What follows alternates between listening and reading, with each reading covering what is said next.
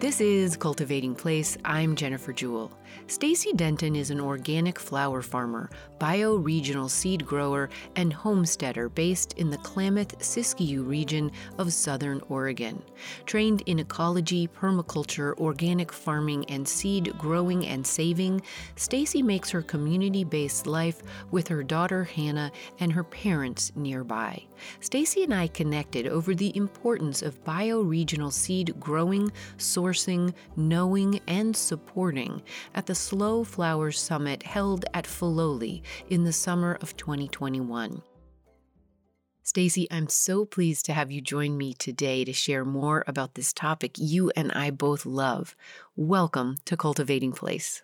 Yeah, thanks for that generous introduction, Jennifer. It's an honor to be here. I love your program, and I'm glad to speak for the good work of caring for seeds. So thanks for the invitation. And also just want to thank all of the mentors and my ancestors who've brought me to this place and time to be able to speak with you.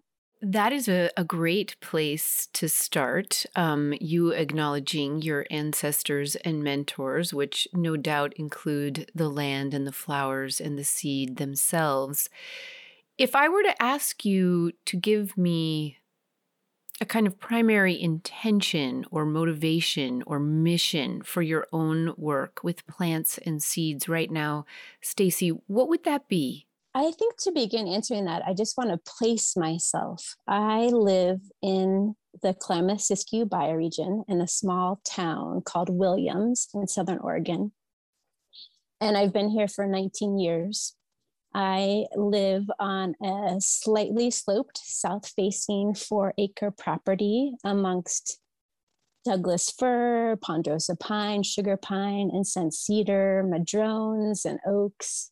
And all of those plants that are my neighbors and my, like you said, mentors to some degree in my life are a big part of why I live where I live. I am homesteading here with my 14-year-old daughter. I have a cat and many, many plants. My folks, as you said in the introduction, live next door to me. And I am growing food crops for home use, and I grow flower crops for our personal enrichment as a family, but also for my business. I have a business called Flora Farm and Design Studio, and it's something that I've been working on for the last 13 years. I am specifically focused on growing flower crops. And what I do with that is I grow cut flowers for weddings, special events, CSA, national food stores, custom orders. I have a little online store and a little farm stand. So fresh cut flowers are the bulk of what I do. But in addition to that cut flower work, I also grow flower seed crops. And the flowers are, that term flower is something that I use kind of broadly to describe the annuals, biennials, and perennials that are a part of my farming system here. And so I grow things that people think of typically as flowers, plants like zinnias or sunflowers or marigolds. But in addition, that term flower for me also includes other botanical components like plants that lend texture and dimension to my floral design work. So things like grains, amaranth or quinoa, filler flowers, things like Amyvis naga or feverfew. I grow foliage plants like euphorbia and buplorum. I grow spikes, plants that are like celosia, for example, or veronica. And I grow eye-catching seed pods, the real characters of the farm, stuff like Scabiosa stellata and Nigella. And because I have a cut flower business, I am relying on a lot of different plant material to put together my floral designs, either mixed bouquets or full-scale floral installations for weddings. And I'm growing about 200 different varieties of both herbaceous and woody plants here for that cut flower business.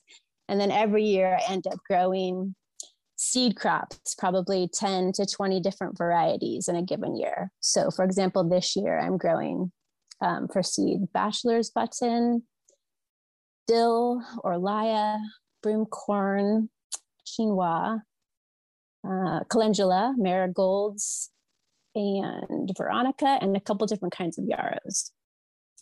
And in addition to just actually growing those seeds for my use on farm, I'm also wholesaling some of those seeds to a bioregional seed company called Siskiyou Seeds.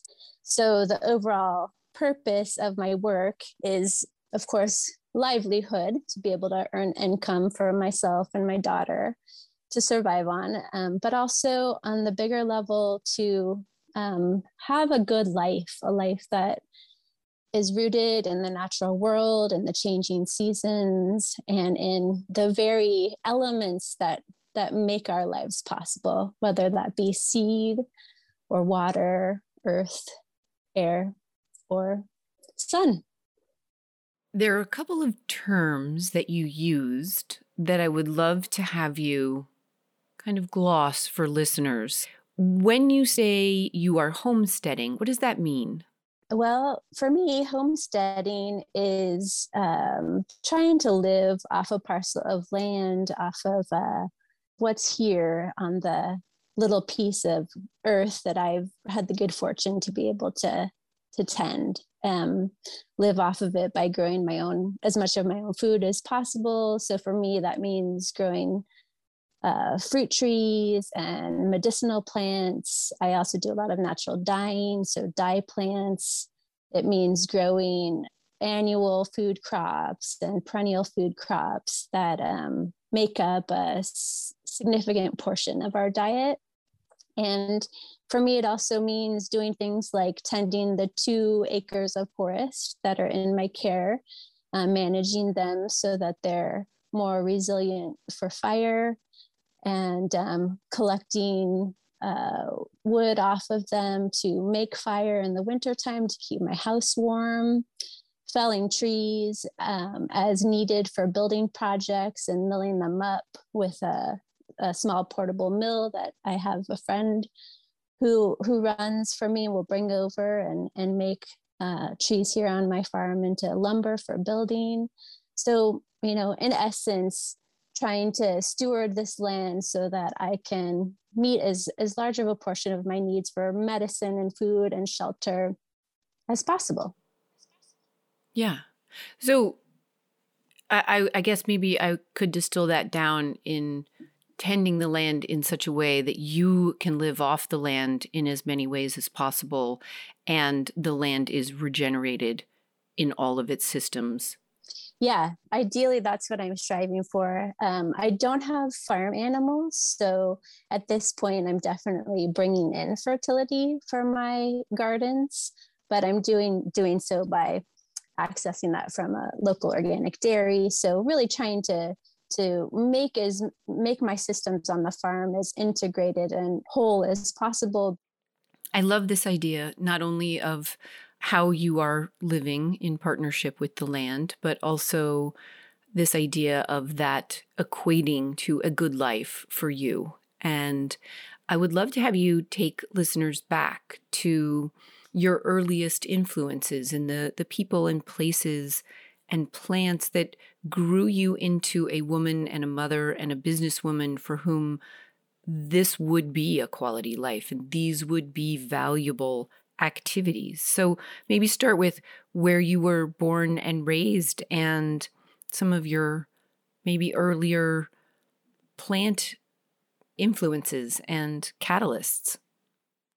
Yeah, I was born in Los Angeles and I grew up in Southern California until I was 13. And then my family moved to Northern Arizona, to Sedona.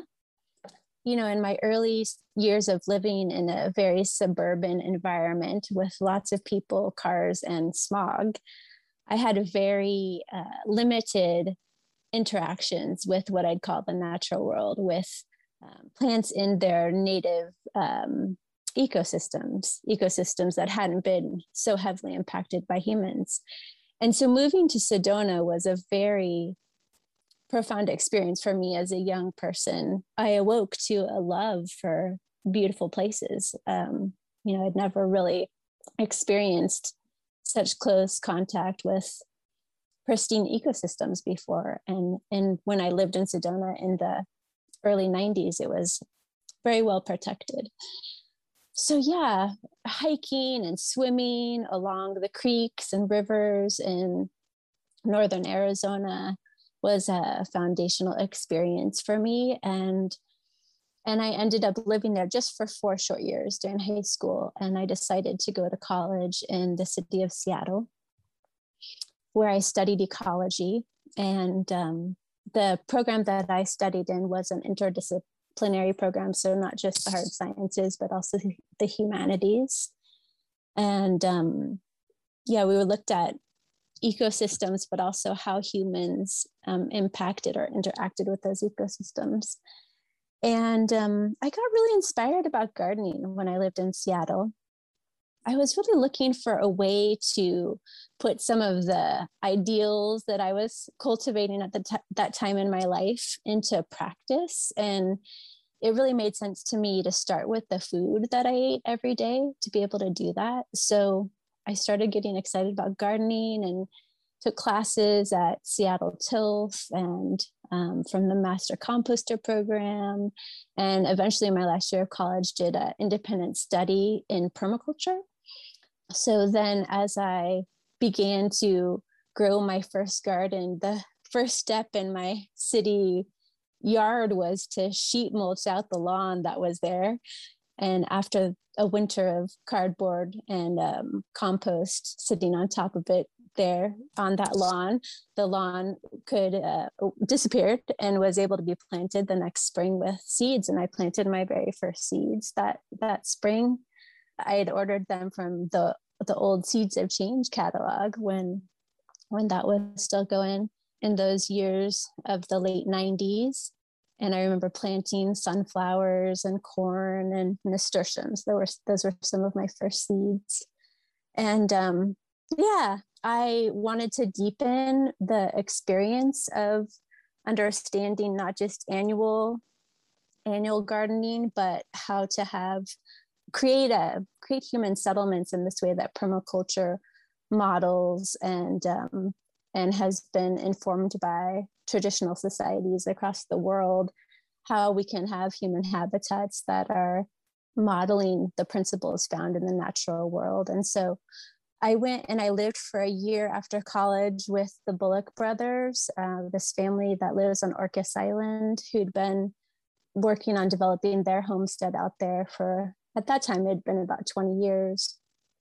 And I lived with them and helped them to tend their nursery that they used for planting there on their property, but also they sold nursery stock of edible and medicinal plants. And with them, I learned to start other seeds in the greenhouse for the annual gardens around their homestead. And we did everything on the property to tend to the built landscapes or the built structures, I should say, of things like setting up an outdoor kitchen or doing landscape plantings on gray water systems, or even just the maintenance and restoration of old wheelbarrows. And it was living there in Orcas that I got bit by the bug of country living and having work and my daily life really based on work on the land. And while I lived on Orcas, I met Matthew Dillon from the Abundant Life Seed Foundation. And that's who I first heard about small scale seed growing from.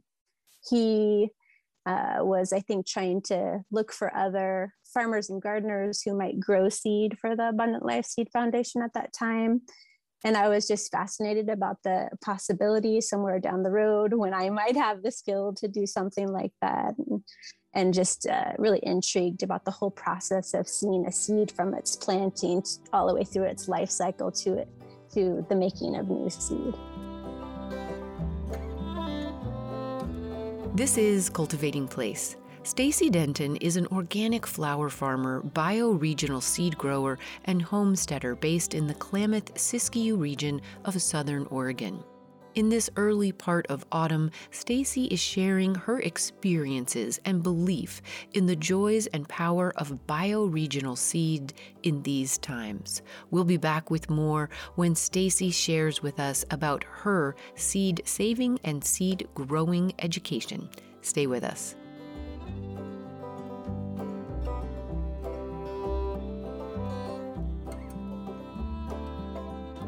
Hey, it's Jennifer. Now past the new moon of this new season, and we even got rain here last week, an unusual and incredibly welcome 2 inches, helping to dampen our fire season and lift our plant spirits headed into fall. I spent last week in central Ohio speaking to students, gardeners, and landscape architects at Miami University, for the Flora Garden Club of Oxford, for the City of Oxford, and then as a keynote speaker at the MKSK Landscape Architecture's annual Design Summit for their 12 regional offices in 8 states across the Northeast, Mid-Atlantic, Midwest, and even Southeast. Over the course of the week, every single interaction was expanding for me, and the diversity of plant people, plant work, plant approaches, planting purposes gave me renewed hope that it is plant-loving people at all levels that help us all to meet the challenges we face currently, from climate change to social polarization and biodiversity loss. In a capstone senior class at Miami University, a student asked me, "How do we know we're doing the right things, pursuing the right things, not making things worse?" And I had to think really carefully about this as a whole class of bright, caring humans about to go off into the big world listened to my answer. And finally I said, listen carefully. Slow down and listen to what draws you, what scares you, what lights you up, what you can hear in your heart grows the world around you better. Listen and follow those directions. Our plants do this all the time, don't they? They adjust, they adapt, they put all of their resources into the health of the next generation and thriving for exactly that creation of the next generation. Let's listen to them. Keep gardening, sometimes done best by listening carefully. Full of care, keep gardening.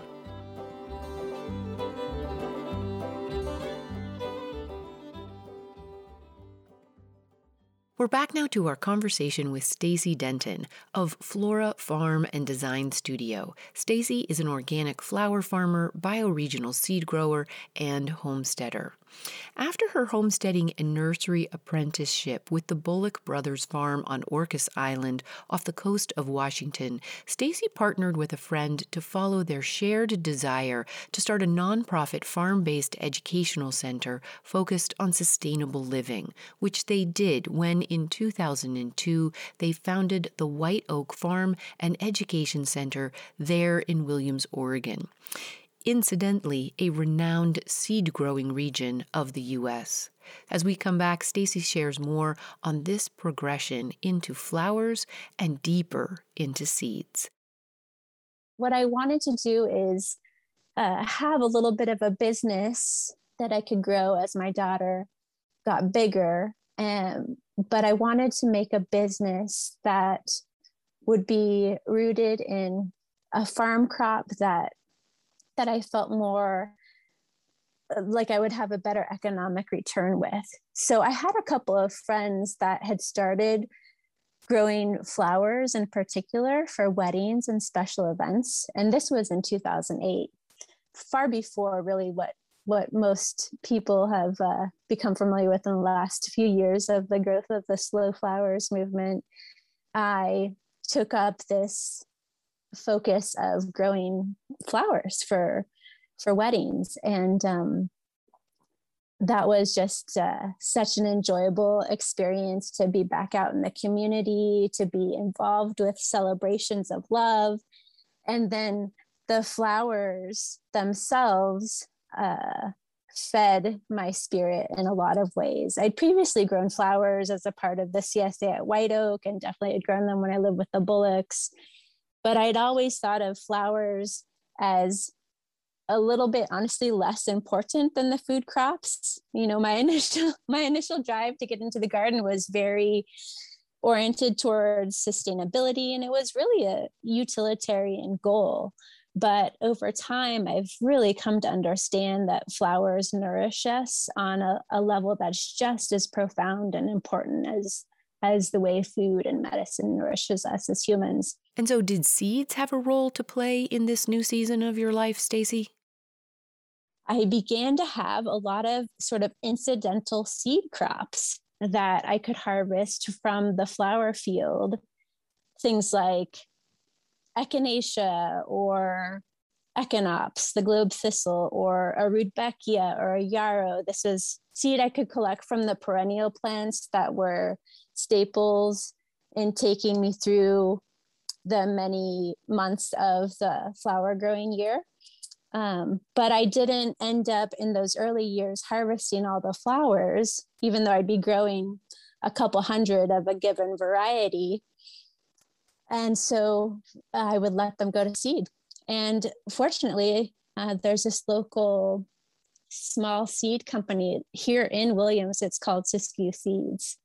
And I approached my friend and the owner of Siskiyou Seeds, Don Tipping, and asked him if he would have any need for some of these slightly more specialty flower seeds. He was offering at the time some perennial flower seed, but mostly he was offering the larger seeded flower gardening staples like marigolds and cosmos and calendula and zinnias. And so he was open and very encouraging. And in those first couple of years of my flower business, I had several of these, as I say, incidental seed crops that I was able to sell to him for a little bit of extra money. But really, it was great for me to see that I could be harvesting multiple crops off of one plant, and then I could be sharing by way of Siskiyou Seeds, by way of the company, seeds with my broader community. So that kind of incidental seed growing began to evolve over time with Siskiyou Seeds, and I started growing annual crops like the ones that I mentioned earlier. I'd grow in a given year just one variety of zinnia, and I'd grow them for my garden, for my own personal enrichment, for my flower business, and then also for Siskiyou Seeds. Likewise, I do that for one calendula and one cosmos. I would limit myself to just one in those years so that there was no danger of these cross-pollinating seeds not being true to type when I went to go offer them to the seed company. Yeah, and just over the years, I've increased the number of seed crops that I purposely include in my farm production plan to the point of, like I said earlier, doing about 10 to 20 crops in a given year. First thing I would like to do is have you actually define what you mean, both in words and perhaps in practice, by bioregional seed. What does that mean to you? And why does that matter, Stacey? Well, seeds adapt to the soil and weather, other living things, and the culture of the region in which they're planted. So here in the Klamath-Siskiyous, things are growing likely differently than they are, say, in the humid South in the United States. And so maybe also define what you mean by seeds adapt to culture. How those plants are tended. For example, are the plants grown organically? Are they, even in an organic system, fertilized heavily? Are they watered heavily? A plant that is receiving a lot of fertility inputs and a lot of water is going to look very different than a plant that is experiencing the stress of slight or consistent drought, or a plant that has, let's say, is growing in soil that's high in heavier metals, like we see in some parts of the Siskiyou, or we have serpentine soils, or a plant that is in a soil that is perhaps overwatered. Like I have certain sections of my field that retain a lot of water because of their clay layer, and so the plants there sit in water for a while, and sometimes they get really stressed from the water in that soil. They're going to they have a different expression in this life, and that in subsequent generations they're going to be impacted by the time and place in which they were grown. So another thing about culture, when I talk about plants being impacted by the culture in which they're grown, we perhaps as seed growers, either purposefully or without intention, are selecting for traits that we see. Perhaps we have an especially flavorful tomato that we want to save seed from, or perhaps we prefer, as is my case, double petaled flowers, like the kinds of sunflowers that have ray flowers all the way to the center. Or let's talk about the Queen Lime Zinnia series that has beautiful expression of ray petals all the way to the center. Maybe people are selecting for traits like that. Certain plants also experience, depending on where they're grown, specific disease or pest pressures. So all of these elements make their way into what a plant is growing, what is impacting the life of a plant. And here in the Klamath Siskiyous, we have a very regionally specific set of characteristics that impact the plants that we grow. And so things that grow here probably are going to express differently than things that are grown in the northeastern United States, or things that are grown in China or the Netherlands. These are other regions of the world where seeds are commonly grown. And so something that is grown overseas is likely going to have a very different set of circumstances that impact it, which are going to be different than what plants that grow here in my garden experience, most likely. Then the importance, right, is that harnessing that adaptability to best affect wherever you might be planting, being aware of it, but also preserving it and putting it to good use. Yeah. And then if we look at the bigger picture, for example, the West is seeing severe drought in these most recent years. And I am growing in a set of summer circumstances where there's smoke for 4 to 6 weeks these days every summer. And so I know that the plants that I'm growing and the seed that makes it in my garden is likely going to be able to withstand similar circumstances in other parts of the West. I think that's on a broader scale, the imperative of this time to be growing or buying bioregionally adapted seed is that we have a significantly and rapidly changing climate, and it's important that we have seeds that are going to be evolving with the unique and new and changing climate conditions that we're experiencing in our particular places. And so how do you share this knowledge and skill forward, Stacey? Because I think that sometimes is the hard part, right? I like to work also at inspiring others to save seed. One of the ways that I do that is I've been teaching with Siskiyou Seeds Seed Academy. So maybe somewhere between 5 to 10 years ago, Dawn at Siskiyou Seeds started this program to teach gardeners, farmers, seed advocates, or people who are striving to be one or all of those things, how to grow and process seed. So the basic how-to of that, but then also how to do some plant breeding and plant selection in the field. And I think it's just so vitally important that there is a greater seed literacy developed within the broader population of people. Most gardeners and farmers don't save their own seeds. And I can understand that it can be intimidating. The process is sort of mysterious in a way. I think that's part of the mystique of seed in a sense, where seed is this wondrous, miraculous little thing that it's just a miracle to watch sprout and then grow into a huge plant.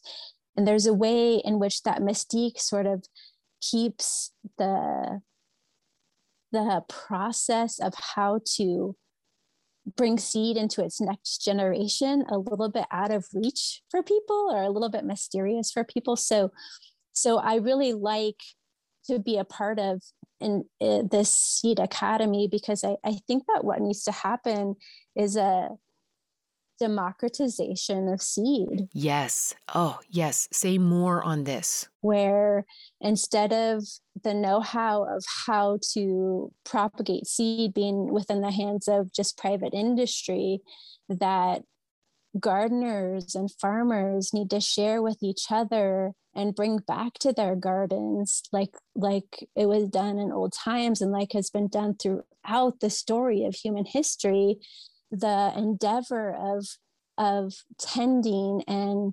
observing and gathering and saving seed.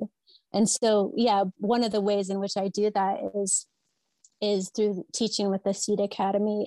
And do you cover all kinds of seed in this work? I particularly focus on teaching about flower seeds with them. But another way that I'm trying to take up that task is recently I've been networking with a bunch of other cut flower growers that are members of a trade organization called the Pacific Northwest Cut Flower Growers Association. And I am trying to put together a network of cut flower growers that are already growing seed for their farm businesses or want to grow seed for their farm businesses, so that we can exchange with one another crops that we've volunteered to steward for the network. Wow, that is fantastic. And so how is that going? So it's just in its very infancy, but I see this as another route for working with my colleagues in the cut flower business to try to re-engage this very traditional activity of saving seed, but one which has been lost to a lot of gardeners and farmers because of lack of know-how or just some other barriers like secrecy and the consolidation in the seed world, or even just farmers are busy people, and sometimes it's just way easier to buy your seed than it is to go through the process of, at the end of a long and tiring farming season, do one more task of collecting and processing seeds. So anyway, I think that it's just vital that we engage different methods of making seed more accessible to ourselves as growers and to one another as gardeners who care, who want to be able to have access and know-how and transparency and security in where their seed comes from. This is Cultivating Place. Stacey Denton is the founder and owner of Flora Farm and Design Studio. She is an organic flower farmer, bioregional seed grower, and homesteader based in the Klamath-Siskiyou region of Southern Oregon. A strong advocate for bioregional seed and its adaptive knowledge and traits, and for us as gardeners knowing seed better. We'll be right back with more from Stacey. Stay with us.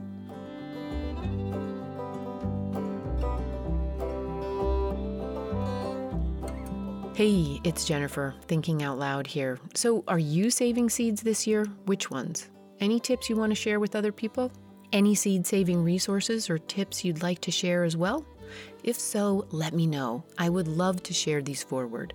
You know how. Send me an email, cultivatingplace@gmail.com, or tag me or DM me on Instagram, where you will find me at cultivating_place.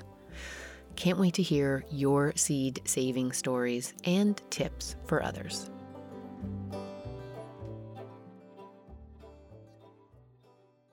We're back now to our conversation with Stacey Denton of Flora Farm and Design Studio. Once Stacey began her flower and then, incidentally at first, her seed growing, she went on to teach at Siskiyou Seeds' online Seed Academy. And from there, she went on to share seed growing, processing, saving, and seeds themselves more and more. Flora Farm and Design Studio and Siskiyou Seeds represents a growing renaissance of small, regionally based seed stewards. As we come back, Stacey shares more of her experience around this same observation and this renaissance. I am consistently inspired by other people doing this work. As I mentioned, Southern Oregon is an area where there has been a traditional seed growing, and a lot of the seed farmers in this area are growing seed for uprising, for southern exposure, even for Johnnies, for high mowing. And they're growing seed already for other small or mid-scale seed companies in the United States. And so I definitely have gained tools and tips from these other seed growers in my area. And in addition, their work is mirrored by seed growers, especially in the Pacific Northwest, but other parts of the Pacific Northwest that have developed from their farm seed saving practices, small seed companies. And I continue to see new small seed companies popping up. One of the farmers here in Southern Oregon, her farm is called Farrell Farm. She has been a grower for Siskiyou Seeds for the last few years, and she's just recently started a packet business. Another farmer up in Washington State on Vashon Island, who took the Seed Academy with us at Siskiyou Seeds, is starting a small packet business. So yeah, I continue to see people starting either packet businesses that are serving their very local community, or that they're able to scale up their packet businesses to have online stores and be selling in a larger area or across the nation or internationally. And there's just a lot of these seed companies that have their foundation in their bioregion, that are small, maybe approaching small to mid-size, that began with their home farms and growing all their seeds on their home farms, but have now begun to shift their home farms to more research and development or trialing gardens. And they've started contracting with other seed growers to do other portions of the grow outs that they're offering in their catalogs. And I just think that this is a beautiful, and like I said, kind of democratic effort where the small bioregional seed companies are engaging other folks in seed growing. They're giving them contracts or offering them secure sales for their seeds. And then one of the really beautiful aspects of this work is that many of these bioregional seed companies are very clear and transparent with their shoppers about who is growing the seeds that they're providing in their catalogs. And I think that this is really where the customer, the gardener or small scale farmer, or even, I hope in the longer term, larger scale farmers might be asking these questions of, okay, who grew this seed? Where was this seed grown? And then we can just in that way take it back potentially to those first person relationships where I could potentially be seeing that Uprising, for example, is offering seed grown by a grower that I could personally contact and ask them to help me do some troubleshooting should problems arise with the crop that I grow from their seed. So I just think that that's a beautiful thing to have, the transparency, and then through it, the potential for relationship building, which I think will be essential to this project, this bigger picture project. This longer term hope, its dream, its goal of people being in direct relationship and greater knowledge with the seed that supports all of us in so many ways. Yeah. It's not just the food, it's not just the carrots and the potatoes. It's everything comes back to seed. Like, it is the foundation of the food chain in 1,000 ways. Yes. That first person relationship, I like that. I like that term. It's accountability with our seed growers as well as relationship, because that transparency not only allows you to see who was growing it, but then, also elucidates how it was grown. And it gets back to that cultural discussion you described to us in what bioregional seed means, because it's not just climatic, it's also the cultural caring and ethos and values that were put in on that level. And yes. all of that is developing different strains and land races of seed that will produce something different in our homes. So we've gotten very big thinking here, which I love, but I want to pull us back down to earth there in Southern Oregon, in Williams, in your homestead garden there at Flora. Can you share for us maybe some of your specific joys in the flower and seed that you are growing currently, Stacey, and what those look like and feel like and mean to you specifically? Sure. Okay. So yesterday I was harvesting for my CSA members. I make mixed bouquets each week and provide flowers for about 20, 25 families in the CSA. And I was about to harvest the Ami Visnaga, and I'm on my second succession. The first succession, I didn't get a lot of it cut because at the time that it was blooming, I had many other things that were attractive to me to use instead in my design work. And so the first wave is just a buzz with so many different kinds of pollinators. And I'd considered deadheading it back to see if I could get another flush of stems from it. But I didn't need to, because I have another succession that was just starting to come into flower. And I was so in awe of the amount of life surging amongst these umbels. And so I decided to just let the bees and wasps and flies have it. And so now it's largely pollinated, those bigger first flowers that were on the Ami that I didn't get to cutting. And I actually don't need Ami seed for myself because I have plenty. I grew it last year out to seed, but it's making beautiful seed. And I just have been thinking about what to do with it. And so I'm going to go ahead and let it finish out and share it with this network of cut flower growers, because Ami is a very commonly used filler flower. And I think people will have use for it. Pretty much everyone in the network, I'm guessing.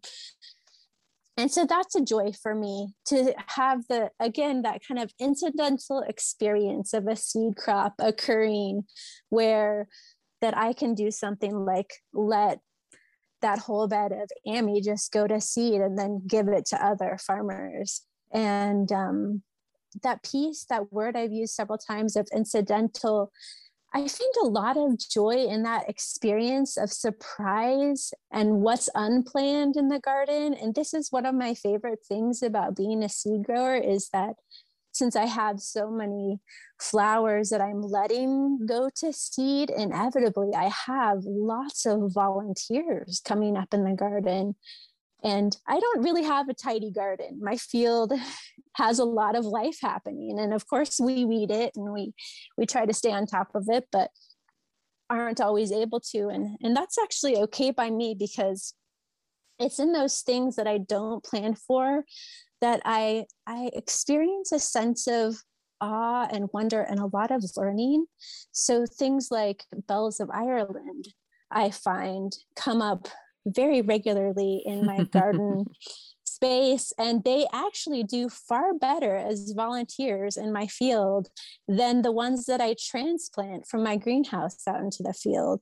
Or I have just tons of amaranth coming up as volunteers throughout my field, and I'm regularly cutting from it at times when what I've planted and intended for cutting is not yet ready, didn't perform as well as I'd hoped it would have. It's not the right color. And yet there I've got all my volunteers ready to be harvested from. So I appreciate that as a seed grower. I can have these surprise crops pop up in the garden that oftentimes they're a lot healthier than what I've transplanted out from the greenhouse. Or I get to see when plants would naturally germinate in the field, as opposed to when I sort of manipulate them. There is a way in which, as a farmer focused on production, that I am trying to get plants to do certain things for me at certain times, and sometimes there's just such a beauty and a gift in seeing what they offer in their own time. Do you share the seed in the CSA as well sometimes? I haven't done that yet, but that's a really great idea. I like that, Jennifer. I'll have to try that.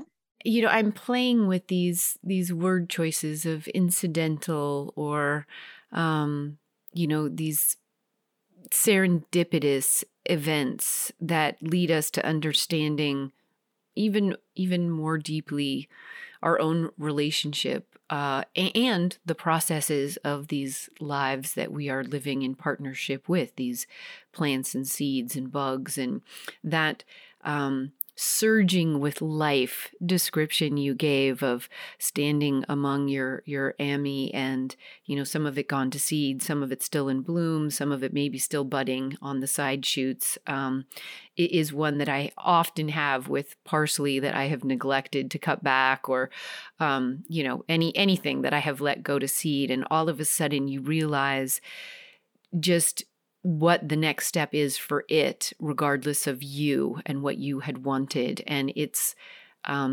this great gift of understanding more, seeing more, and expanding our own vision.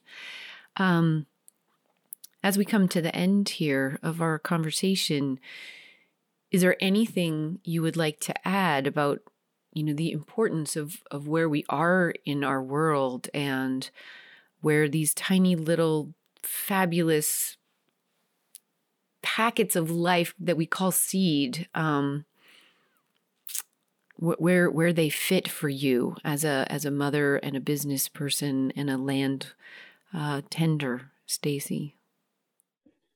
Well, in keeping with the theme of that playing with words, incidental or serendipitous, I just want to underscore there's this moment of wonder that I don't get to live in many other parts of my life, but occurs regularly in the garden, where I'm surprised, but not just surprised, I'm brought into a moment of pause where the world and all my cares and concerns sort of come to a standstill.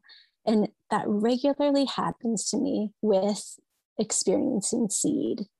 And so I guess I just would want to share with your listeners that there's a great need for engaging with seed saving on a very practical level. We've talked about why that is.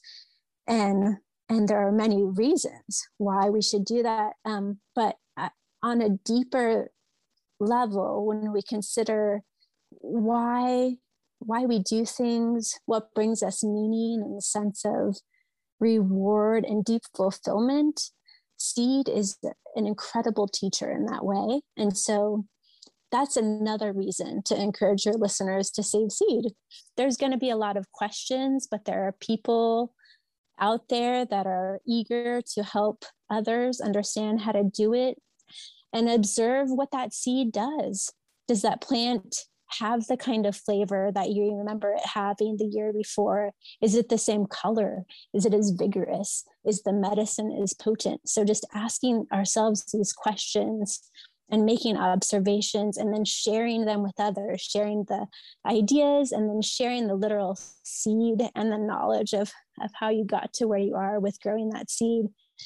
If you decide not to grow seed, but you buy seed, to ask the question of who grew that seed and where they grew it. And I hope that people will really think about how they can support U.S. seed farmers, because seeds are our common inheritance as humans. It's something that has been largely privatized in these most recent years. And I think that it's just vitally important that we find a way to bring it back into the commons. Thank you very much for being a guest on the program today. It has been a lovely experience. Thanks, Jennifer. I really appreciate the time and the good work that you're doing.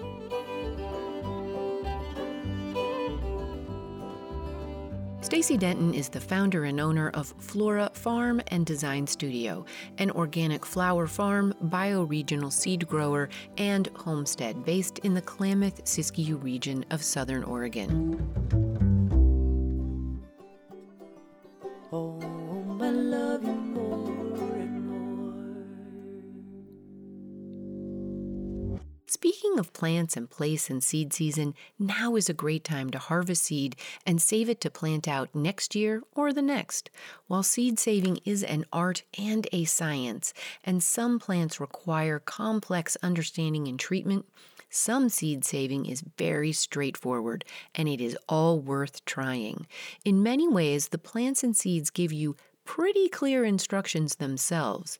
You just need to spend a little time paying attention and reading each flower and fruit's seasonal signals.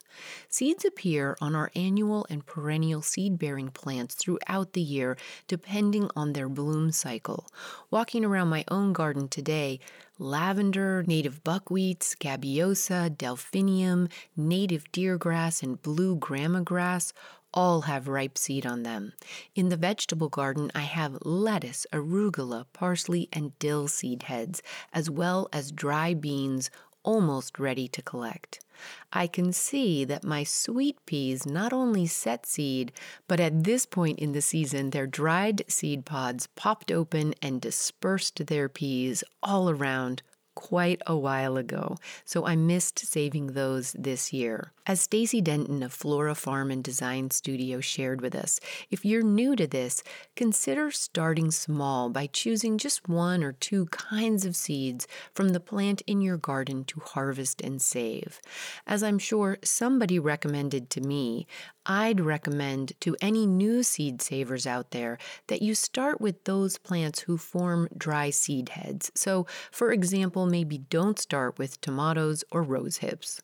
Lettuce, allium, sunflowers, scabiosa, and nasturtiums are great seeds to begin with, but there are plenty of others. Once you decide which seeds you'd like to save, pay attention to if and when the seed is ready to harvest. I might have missed the timing on my sweet peas this year, but as I look around my garden, several plants are letting me know they're ready right now because the dry seed heads are starting to shatter and disperse themselves. The little plumes on the lettuce seeds are being blown off by the wind. The native chocolate flower seed heads have shattered onto the ground below them. The allium seed pods are so dry they've cracked open a little so that I can see the small jet black seeds peeking through. Try to harvest seed that has not yet left the seed head but is just about to. This way you avoid any excess bacteria or fungal friends or cues to germinate that might come from the seed interacting with the soil or moisture below. Collect your seed on a dry day in the afternoon after the sun has removed any morning dew. Then do your best to separate the seeds themselves from the pods or the chaff that held that seed. You can cut dried seed heads into a paper bag and shake them around to separate the seed from its pod material, or you can brush seed gently between your hands to get fluff and dried bits of the pod off. You can also screen the seed in a strainer of the right mesh size to leave any debris above the mesh and the seed falling below the mesh. The cleaner you can get your seed, the better the chances it will store well and remain viable longer. Once your seed is clean, dry it even further in the open air in a clean, warm space, out of direct sunlight for a few more days. Once you think it's very, very dry, then store it in an airtight lidded jar or a sealed envelope in a cool, dry place, waiting patiently to be planted next spring. Once you start saving seed, you're going to have a hard time stopping. The magic of the many different shapes and colors and sizes of seed is hard to not be transported by. To learn more about seed saving and seed savers, make sure to circle back to the many great Cultivating Place conversations with seed people, from Rowan White to Ira Wallace, True Love Seeds, Redwood Seed, Fruition Seeds, and more. Also, make sure to check out Stacey Denton's Seed Crop Series posts on Instagram, or follow other seed keepers to keep learning more. There are so many great books on seed saving. A particular favorite of mine is The Seed Garden, The Art and Practice of Seed Saving, edited by Lee Butala and Shannon Siegel for Seed Savers Exchange in 2015. For this week's full conversation with Stacey Denton, including much more information and many images from her Flora farm and design studio, including online floral design classes, seed and plant sales like organic dahlia tubers beginning in November, head on over to this week's show notes under the podcast tab over at cultivatingplace.com. Listen in next week when we think ahead to our native plant gardens in preparation for the fall planting window and the spring planning ahead, in conversation once again with Uli Lorimer of the Native Plant Trust, whose newest book, The Northeast Native Plant Primer, is rich with lessons for us all. Join us then. Cultivating Place is a co-production of North State Public Radio, a service of CAP Radio, licensed to Chico State Enterprises. Cultivating Place is made possible by listeners just like you. Thank you for all of your growing support through the support button at the top right-hand corner of every page at cultivatingplace.com. The Cultivating Place team includes producer and engineer Matt Fiddler, with tech and web support by Angel Hiracha.